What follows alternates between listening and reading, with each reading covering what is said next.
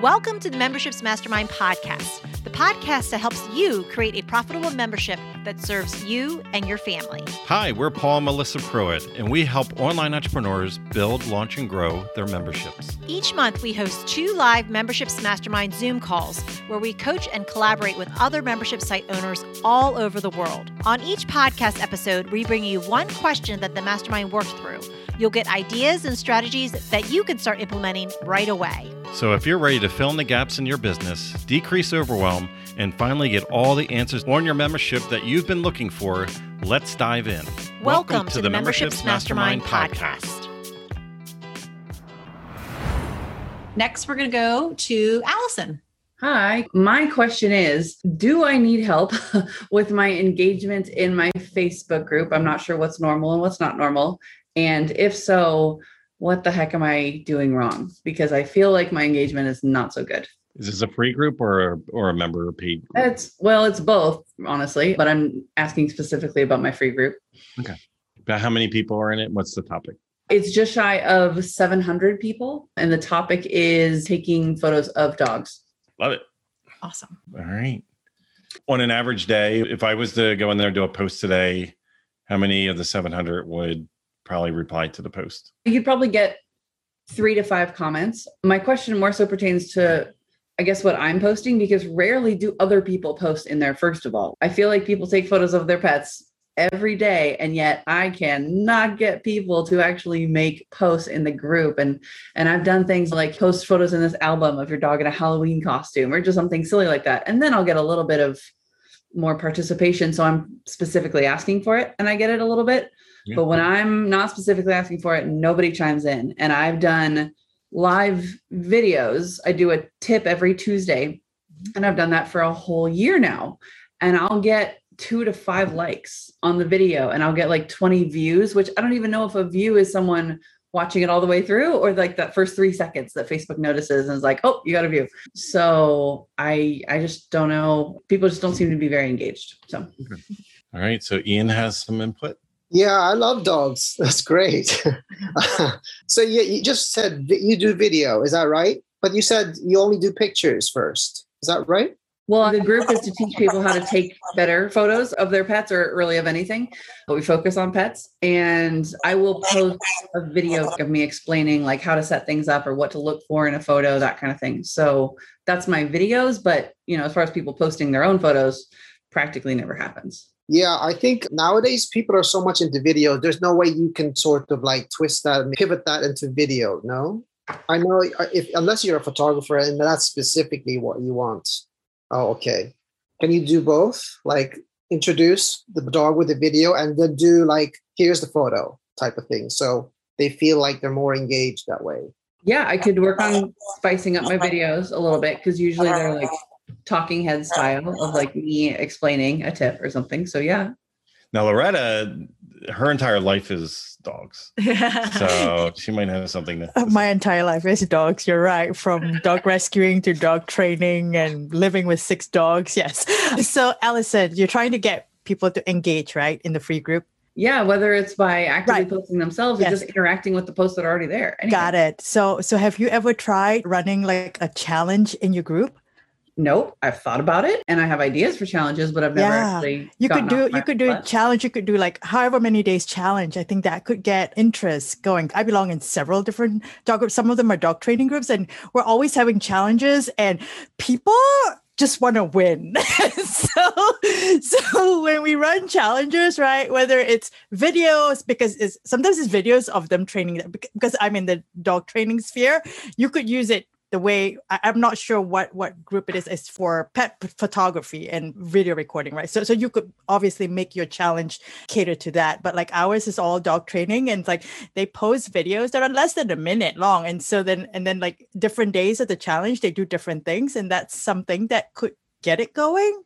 And if you have something where, like at the end of the 7 days or however many days you run the challenge, like, they get to win something that's like something nice, right? You might be able to get more interest in that group. Makes sense. Thank you. Yeah, Patty, I see your hand up.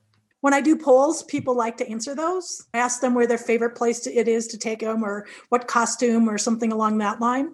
And then the other thing that occurred to me when you're doing your videos, what about changing from how to do something to what? So having 2 pictures of 2 dogs and ask them, what do you see that's different? And try to get them to start engaging in the qualities of the photos that are being taken. Does that make sense? Yeah, that's a really interesting idea. I like that. Thank you. All right. And Judy, and then Cynthia.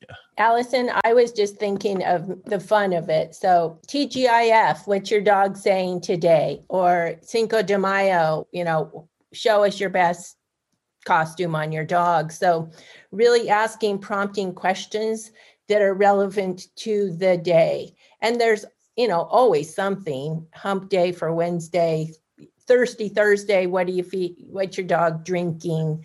Just fun stuff like that. And I mean, everyone thinks their own dog is the cutest dog in the world. So they want to show. Yeah, that's a great point. I definitely don't do enough just fun, like off the cuff, like questions or like, hey, just chime in with this random thing. So that's a really good point. I need to start doing that. Thank you. And Cynthia?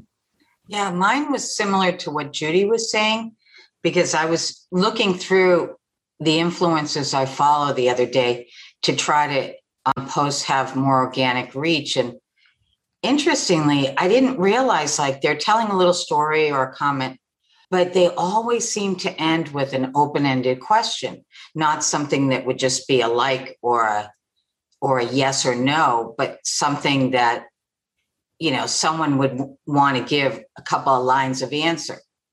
And when I would read them before in my feed, I wouldn't even notice it. But obviously that's intent because they're all using it.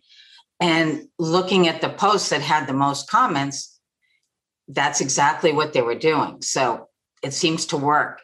I don't know within a group specifically, but it's pulling something out. And it was random, a lot of it. And you had said, yeah, do something random. A lot of times it had nothing to do with their topic. And I was thinking, oh my gosh, I'm going to have to put out so much content.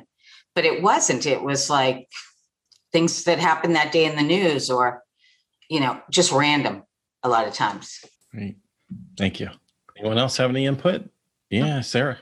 Hi, I'm a dog trainer as well, like Loretta. I've just finished a challenge. That's how I engage my people too. The group in between times, I don't actually keep it that active. And that's a choice from my part. But as soon as I start to run a challenge again, it wakes right back up again and it's really active. So definitely think about a challenge. The other thing that I know what you're doing and you're posting a video to show people, but because it's photos that they're going to be taking, is it worth doing photos with text instead of a video? Because that's what you want them to do. So you could inspire them by posting a not so good photo and maybe post the better improved version the next day or something like that, and ask them, what would you do? And then they can write that in the comments and then you can say, I'm going to post tomorrow what I would do to make it better, or so that you're actually inspiring what you want them to do. So you're sort of leading by example. I can understand why you use video, but it's just another way of doing the same thing, maybe. Yeah, that's actually a really great idea. I'm writing that down because, to say what they would do differently about a photo is something that we kind of cover in like different ways, but I usually just answer the question and I don't ask them. And it's like, hello, why am I not asking them? So thank you for that idea. I appreciate it. Okay. Good luck. Thank you. What I love about that is whenever we go in and just answer the question, what a lot of us need to be careful of, and that's why it's tricky even when we start these calls, because if you notice initially, Melissa and I are jumping in, right? Because it's like, who's going to ask the first question? Then it's like, who's even going to start, giving input? Like people want things to be warmed up. And what we found, and I talked about this in a different context, but even in our paid groups, we stifle our community involvement when we answer too quickly. Because when we answer, then nobody wants to come behind our answer. They see us as the expert. So when you're going in and you are answering these questions, then sometimes it makes the community go, oh, well, hold on, she has it.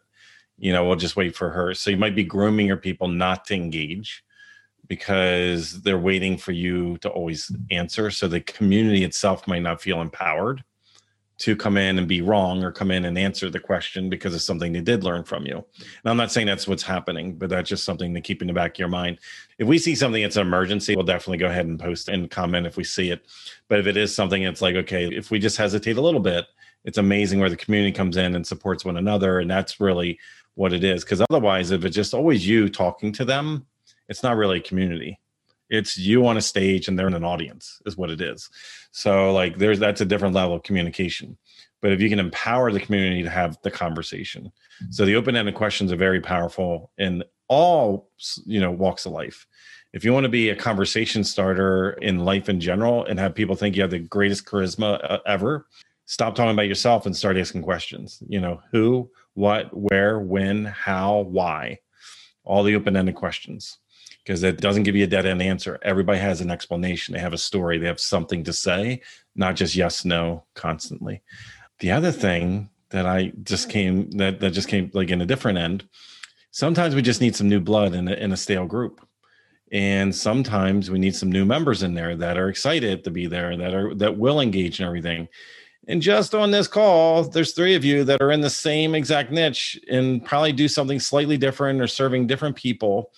Have you all ever thought about collaborating and speaking to each other's groups?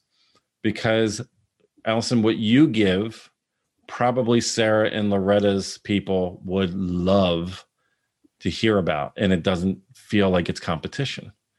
And you might get new group members into your world because some of their people, and then they look good to their people because they just brought an authority, an expert in something totally different with the same life event, which is their dogs. So just something, I just want all of us to think a little bit bigger because we probably have this incredible opportunity all around us to not only serve our people, because what do you think like your people might show up if like Sarah Loretta came in and gave a lesson on like a dog training lesson or like a couple tips? That would help Loretta and Sarah out and also make you look better and also make your people show up. Because it's out of the norm. It's a unique event. It's something that's cool. And in reverse, it would be the same thing. And ironically, all of you would grow, because you would have crisscross. How many of us here have bought more than one course? How many of us here in more than one membership? Think bigger than thinking like the people that are buying things for their animals, because we're animal lovers. We buy a lot of stuff that we don't necessarily need to buy for our little guy. And we do it. It's not like Chewy only gets our money. It's like, we got a whole bunch of places that we invest the craziest things in for this little guy. So I just want you to like think bigger also, because some of the content that you could bring in could complement and give a better member experience, better user experience being in that group. And it doesn't necessarily have to be from you. And it's also non-threatening as well. I just wanted to bring a different perspective. Is it okay if I ask a quick follow-up question to that? Yeah. That is something that I do for my paid membership is I bring in experts and we do like a monthly interview. Mm-hmm. So am I then offering too much in my free group to do it there too? Or just the members get more and the free group people get some of that? Hey, everybody, I'm really excited. We just had Loretta in our paid membership. She came in for an hour and spoke and did like these 5 techniques. It was so great. I asked her, I was like, I know this is a free group. Are you able to come in for like 10, 15 minutes and share one of those 5 techniques that you shared in the paid membership? Now, what I do, I just create desire for people to want to go into the paid thing. But what I also did is now I'm coming in and introducing it still is benefiting Loretta because if she came into the small paid, because all of our paid groups are smaller than our free things. You know what I mean? So it's like she gets a win on both ends because the cool thing about being and serving in a paid group is that they're payers. Like they spent money. These people will probably spend money with you. If you come in and you give, and even though there's a smaller bucket of people, they might buy your thing too. So keep that in mind. But then you can then use it as a teaser in a way, still give value to the free people, but do it in a very light version. It's kind of like, oh, here's a free sample. Oh, you like that fudge? Come on in and buy $20 worth.